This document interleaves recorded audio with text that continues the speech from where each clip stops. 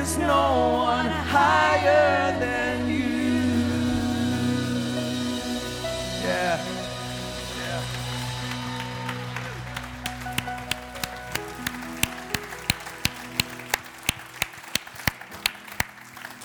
Father, we stand so amazed in your presence. You are so gracious, you are so kind, you are so good, you are so faithful. God, we put all our faith, our hope, our trust in you and you alone. God, it's a joy. It's with joy that we worship you. It's with joy that we serve you and put you first and live for you, because there is no one greater, higher than you. In Jesus' name we pray. Amen. You may be seated. Well, good morning and welcome to Palm Beach Community Church. Man, I enjoy being here. Great job, team. Just awesome job, man. Yeah. Well, if we haven't met before, my name is Ray Underwood, one of the pastors here at Palm Beach Community Church, and we want to welcome you. If you're a guest or you're a newcomer or new around here, we want you just to feel at home and just to love this place like we love this place. At this time, if you'll reach into your program and grab that comment card, if you take about 30 seconds right now, all of you, and fill that out, we would appreciate it. We'd love to get your comments and feedback. We'd love to stay connected to you, and if you just take a second and fill that out, it'd be great. As you're filling that out, those of you that are new or here for the first time, just give us as much information as you feel comfortable in sharing, and we never share that information with anybody else. And so we'd love to know, especially if you're a guest this morning, how you found out about Palm Beach Community Church. Now, as you're filling out that comment card, let me tell you about two exciting things. It's all happening next week. We have our Remember and Respond fall concert next Sunday. It's going to be phenomenal. It's going to be incredible. It's going to be one of these events that you're going to sit there thinking, oh, I wish I would have got my mother here. I wish I would have got my sister here. I wish I would have got my friend here. So please help us right now. Get the word out. We put in your program this morning some of these invite cards. You need some more, go by the information kiosk. Help us get the word out. It's going to be a phenomenal event. And the worship arts team showed me everything. They went through everything this past week, and I'm pumped. It's going to be excellent and really excited about it. Also, if you Facebook or if you tweet us, face us, whatever. I got that right? Tweet for us, Facebook, post. You post? Okay, post. You do that and you might get a honey bag cam. So take advantage of that. You can find out more information about that in the program. And immediately following the concert, we've got a children's festival all up and down Main Street. We should have a couple thousand people here. It's our chance as a church to give back and serve. All kinds of fun activities for the kids to do that are free. I think everything's free except for the ponies. Got to pay to ride the ponies, all right? And all kinds of great stuff. And if you want to serve, want to help us in giving back and loving and supporting our community, on the back of that card is places where you can sign up for. I think any of us could be a bounce house bouncer. So look at that, sign up, be a part of that day. I think you'll enjoy it more if you give and if you serve and if you're part of it. And I'm really looking forward to our fall festival and just everything we're going to be doing next Sunday on Main Street. It's going to be a lot of fun. Well, today we're concluding our series looking in the study of 1 John, where we've been learning about God and experiencing God, embracing God and loving God. And today we're going to be talking about worshiping God. Now, reach back in your program, grab your message outline as Brent comes.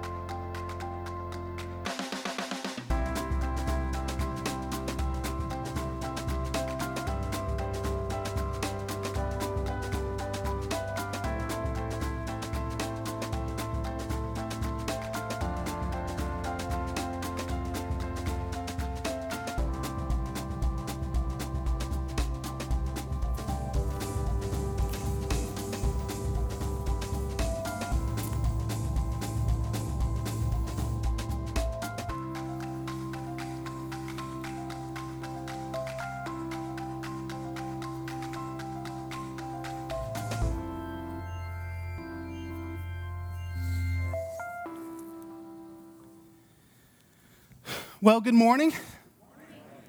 I'm Privileged to be able to be here this morning. It's been a crazy day for me. Our routine, our schedule's been a little different, but I'm excited about the opportunity to be here. And so I'm looking forward to being able to conclude our series as we talk about getting real and losing the mask.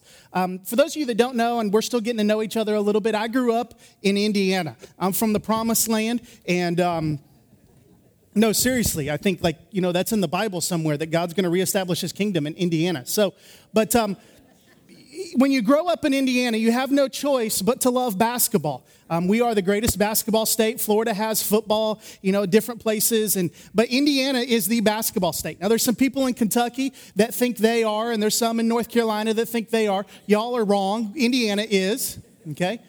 And I grew up in the golden era of Indiana basketball. Coach Knight was the coach there, and it was the best time ever. And I grew up a fan. In our driveway, we had 2 basketball goals. In one driveway, we had 2 goals. We had the regular 10-foot goal that you could shoot threes on, you could work on your post game, do all these other things. And then we had the wooden backboard that was just screwed into the light pole that was dunk height. And I had to go up a little bit each year as my brother was taller than I. But we would play on both of these goals, and we just loved basketball. I grew up loving basketball, and it was reflected if you ever went into my bedroom. I had a huge, probably 4 foot by 8 foot, I don't know if shrine is the right word, but you might call it that. And it was just plastered with Los Angeles Lakers stuff. Now, it's interesting that as a Hoosier, I wasn't a Boston Celtic fan with Larry Bird, right? But I hated the Celtics, absolutely hated the Celtics. Still do. Sorry, Charbel, but I love, actually not so much anymore because I like their new head coach there in Boston. But I grew up a Lakers fan, and my favorite player by all was Magic Johnson. I loved Magic Johnson. You have to realize that I was about 6 or 7 years old when they won the national championship. And so I saw him, win their first NBA title and start winning MVPs and multiple titles. I had posters, I had pennants, I had shirts, I had Wheaties boxes, I had everything Los Angeles Lakers. And I grew up this huge fan. And there was one experience that I remember when I was probably about 10 or 12 years old. And Hubie Brown and Magic Johnson had come to Indianapolis to put on kind of a clinic type of thing. And there was an opportunity to get autographs. And my dad made it happen that we were going to go and we were going to hear and listen. And I endured Hubie Brown for about an hour. And then I listened to Magic Johnson for about 30 minutes. And I thought I had died and gone to heaven. And at the end of it, they had an autograph table where you could go by and you could stand in line. You could get autographs. This is a true story. We had waited in line for about 45 minutes, and I was the next person in line to get my autograph. And Magic had to leave. This is my hero, right? My childhood hero. And I was just bawling. I was just crying. I was devastated. And we followed him out as they were going, and he wouldn't stop and give any more autographs because he knew that if he gave one, he'd have to give a second, he'd have to give a third. So he patted me on the head. Now, the man's 6'9", his hand pretty much covered my whole face. But he patted me on the head and said, "Sorry, I got to go." Now, I was devastated I didn't get the autograph, but I was excited that my hero, my idol, the guy I looked up to, the guy I practically worshiped, the guy I had a shrine built to in my bedroom, had taken time to make contact with me like that. That he had gone out of his way to at least say, "I'm sorry." He had that big electric smile, and he just kind of "That's cool, Magic. It's all right, I called him up later and we hung. It was all right. But I grew up with him kind of as my idol. How many of you grew up with somebody that you looked up to like that? Some of you probably did. And somebody that you would go back to and say, "Man, whatever they did is what I wanted to do." Today we're going to talk about idols in our lives. Now, it's interesting we would talk about idols, and I'm talking about Magic Johnson. And Dr. Ray talked about worshiping. And how does this all come together? Well, we've been in a series talking about getting real with God, about losing the mask. We've been on a journey through the book of 1 John. And if you have a Bible or a tablet or if you have the app on your phone or whatever, I want to encourage you to turn to the New Testament and find the book 1 John. Now, there's a bigger book called John, but that's not where we are. If you turn to the right a little bit, almost to the very end, you'll find a book called 1 John. And we're going to be in the 5th chapter as we close out this series. Looking at it, we've looked at the idea of experiencing God and following God and having fervent devotion. We've talked about embracing God and the fact that we are a child of the King. We've talked about loving God and the importance of loving God and how that's manifested in how we love each other. Today we're going to look at the idea and the conclusion that John gives us in 1 John chapter 5, the idea of worshiping God. Now, if you'll join me as I read in 1 John chapter 5, we'll start in verse 13. It says, I write these things to you who believe in the name of the Son of God, that you may know that you have eternal life. And this is the confidence that we have toward him, that if we ask anything according to his will, he will hear us. And if we know that he hears us in whatever we ask, we know that we have the requests that we have asked of him. And jump down to verse 18.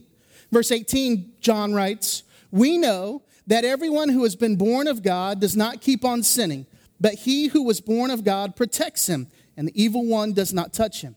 We know that we are from God and that the whole world lies in the power of the evil one. And we know, verse 20, and we know that the Son of God has come and has given us understanding, so that we may know him who is true. And we are in him who is the true, he is the Son, Jesus Christ. He is the true God and eternal life.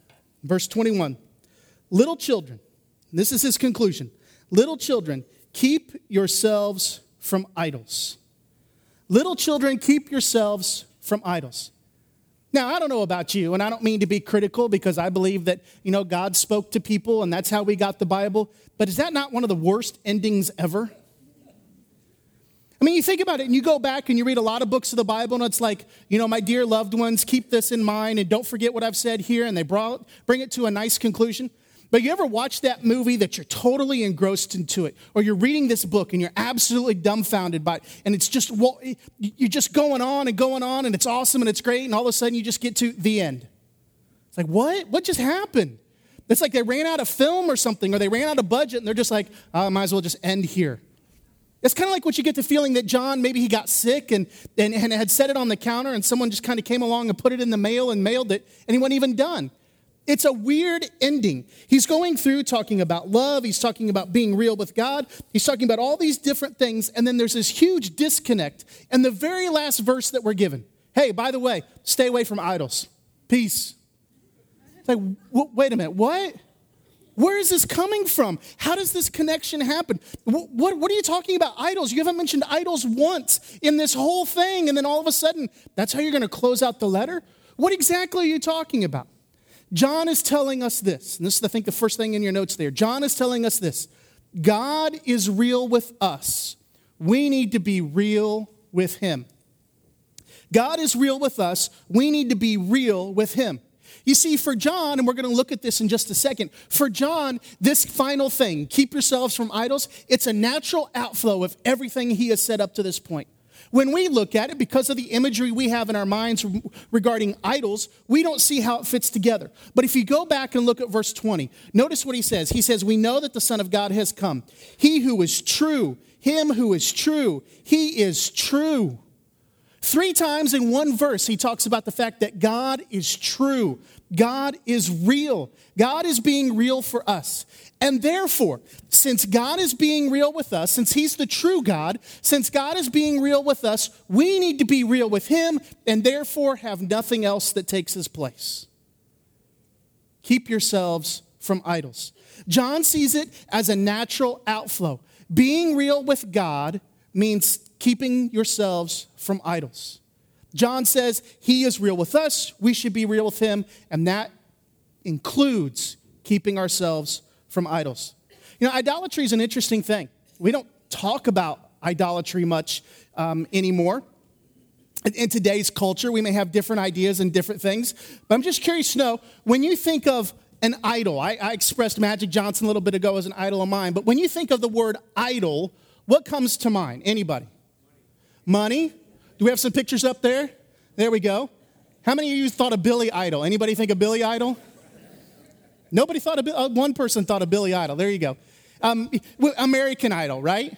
You know, I came in 17th on that show one time. They didn't ever have me on TV. I was kind of behind the scenes. Not really. I'm just lying.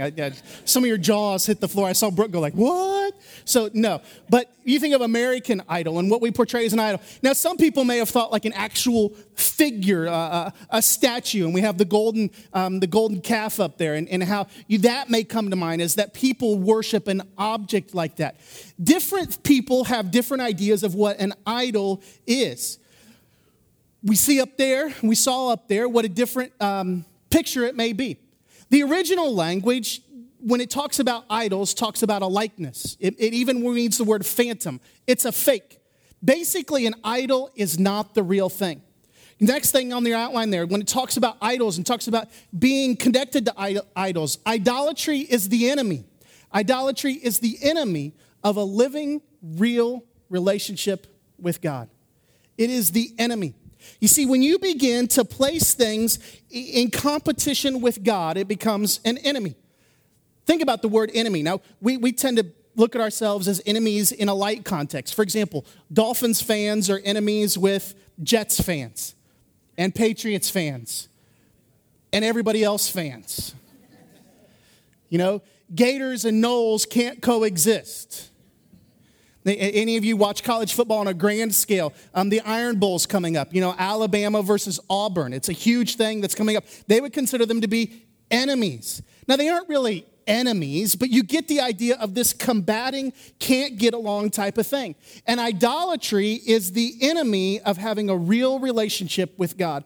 They cannot coexist. You can't have a real relationship with God and yet pursue something that's fake and false. They cannot coexist. An idol is this. An idol is anything that hinders our relationship with God. An idol is anything that hinders our relationship with God. Now, let's go back and look at this and break this down a little bit. When we talk about anything, what's included in that category? Now, I know Dr. Ray has trained us that anytime the question is asked from the platform, you say Jesus, but it doesn't really fit in this context, right? So thinking back to this, what does anything include? Everything, anything. I can tell you this, it does not include nothing. It does not include something. It includes everything. It includes anything. So if there's anything in our lives that causes us to be hindered, which is slowed, stopped, paused, whatever word you want to put in there, it is an idol. Because an idol is anything that hinders our relationship with God. But let's talk about what idols are. Let's talk about, we've seen their destructive behavior. What exactly are we talking about when we talk about idols? Idols can be a false god, like we had a statue up there, and some people may choose to follow a statue or give value or worth to a false god. Or it can be a false image of a true God, of the one true God. Now understand there's a major difference between those two. Some of us give our attention and our time and our response to something that's false altogether. And some of us may give it to a false image of the true God. If you go all the way back to the 10 Commandments, the second commandment, God says you can't have any images of me. Why? Because it's a false idea of who the real God is. And sometimes we begin to worship the idea of who God is versus the real God and who he really is.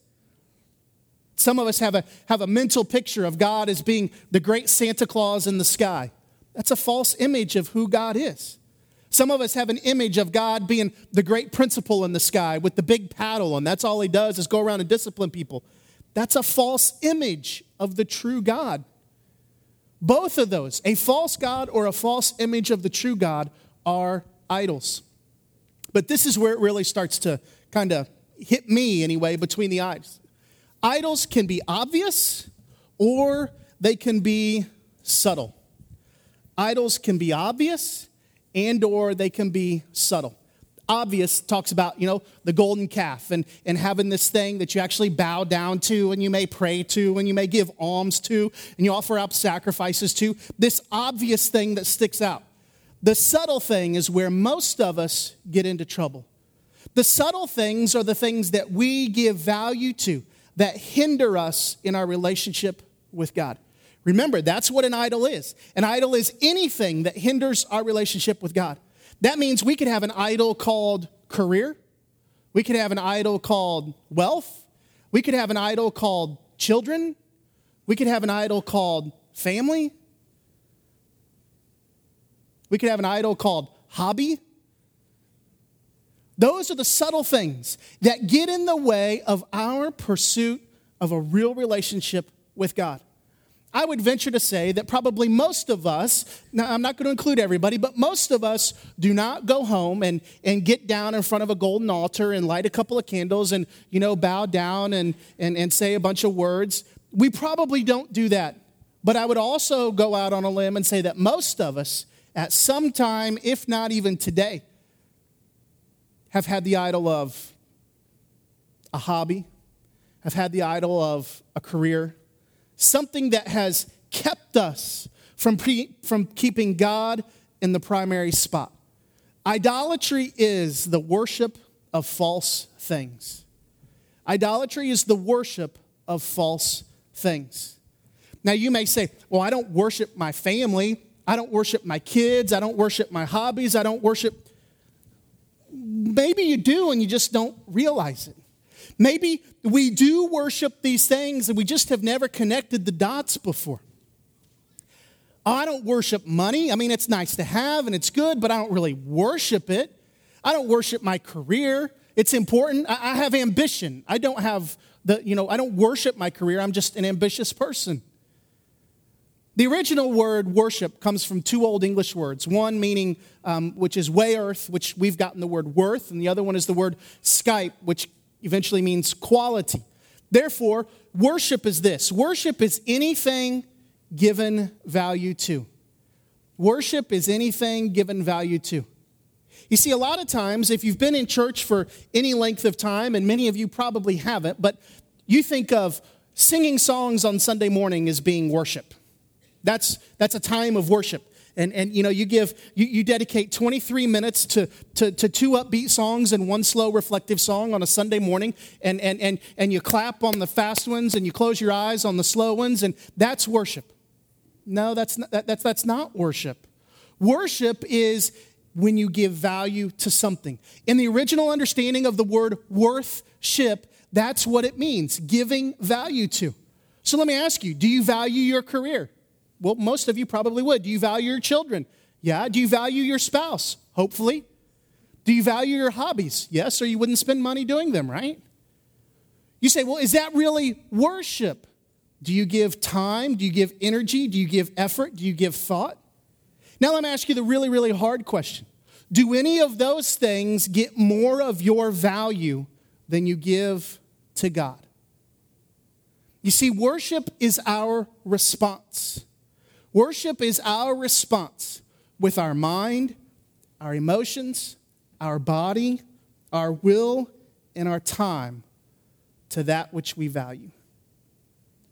Worship is our response. So whatever you think of and whatever you give value to, you find yourself giving worship to it. Just let that soak in just for a minute. It's not easy. Now you understand why John concluded his letter with this. One final thought for you to chew on. Keep yourselves from idols. The real question we need to ask ourselves today is this. What do we really worship? What do we really worship? What gets the most of our mind? What gets the most of our attentions? What gets the most of our body and our time and our resources?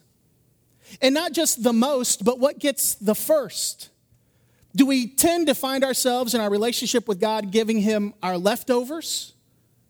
Have we expended everything we have in our resources? And then if we have anything left at the end of the day, we might throw God a bone and put in a little bit into the offering. Do we find ourselves at the end of the day, you know what, I haven't prayed today, I haven't connected with God, I haven't taken time to meditate on Him today. You know what, right before I go to bed, I got 30 seconds before I zonk out. Let me just do that right now. Do we give Him our leftovers or do we give Him our first? Do we give him our best? The question is what do we really worship? That's why John says, God has been real with us. We need to be real with him. Little children, keep yourselves from idols. If there's one main thing I want you to walk away with today, it's this. If you can forget everything else I've said up to this point, but I want you to remember this. If it keeps you from getting closer to God, it needs to go. If it keeps you from getting closer to God, it needs to go. Now, some of you say, well, what is it? What is it for me is going to be different than what is it for you. Whatever it is in your life, anything, remember, anything that hinders you in your relationship with God is an idol. If it keeps you from growing closer to God, then it needs to go. We need to uproot it, throw it out, and get rid of it. That's what John says. Little children, keep yourselves from idols. I want to read a quote from a pastor in New York. His name is Tim Keller. In one of his books called Counterfeit Gods, he wrote this, and it's a lengthy quote. I think it'll be up on the screen for you to follow along. Tim Keller writes this. He says, idolatry is not just a failure to obey God. It is a settling of the whole heart on something besides God. This cannot be remedied only by repenting that you have an idol or by using willpower to try to live differently. Turning from idols is not less than those two things, but it is also far more. It is appreciation, rejoicing, and resting in what Jesus has done for you. It entails joyful worship, a sense of God's reality in prayer. Jesus must become more beautiful to your imagination, more attractive to your heart than your idol. That is what will replace the idols of your heart. And listen to this final sentence here. If you uproot the idol and fail to plant the love of Christ in its place, the idol will grow back. If you uproot it, but don't replace it, the idol will grow back. So what's the application for today? The application for today is basically what Tim just said. Remove and replace. Remove and replace.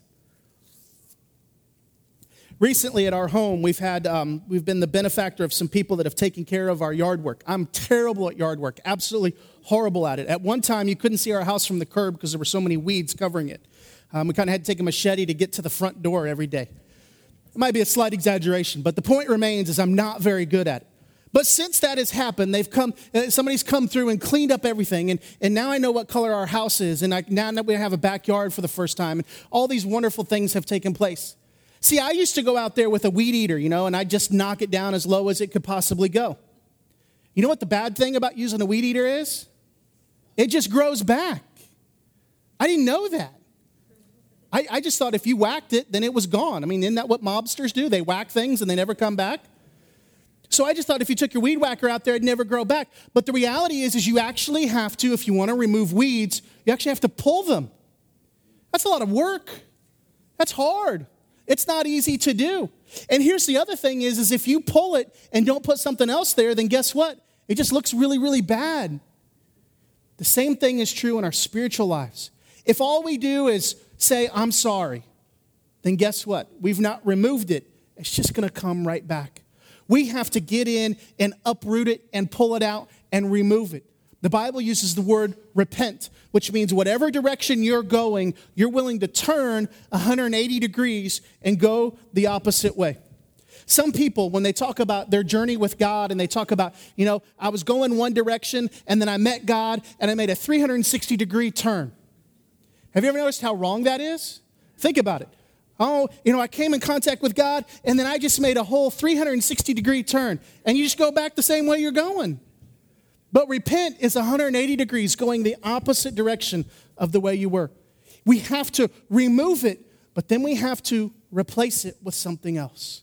We have to make sure that what we spend our time and our energy and our effort is not on the things of this world, but instead on the things of God. We're able to remove that which is bad and replace it with that which is of value, which is God. Anything that hinders us, anything that keeps us from growing closer to God, it has to go. You see, John had seen God. He was a friend of Jesus, was even called the disciple that Jesus loved. He spent 3 years of his life every single day following Jesus. He saw the real deal every day, in and out, never changed, always the same. He saw God as the real deal. And he says, God has been real with us. And the question is will we be real with him?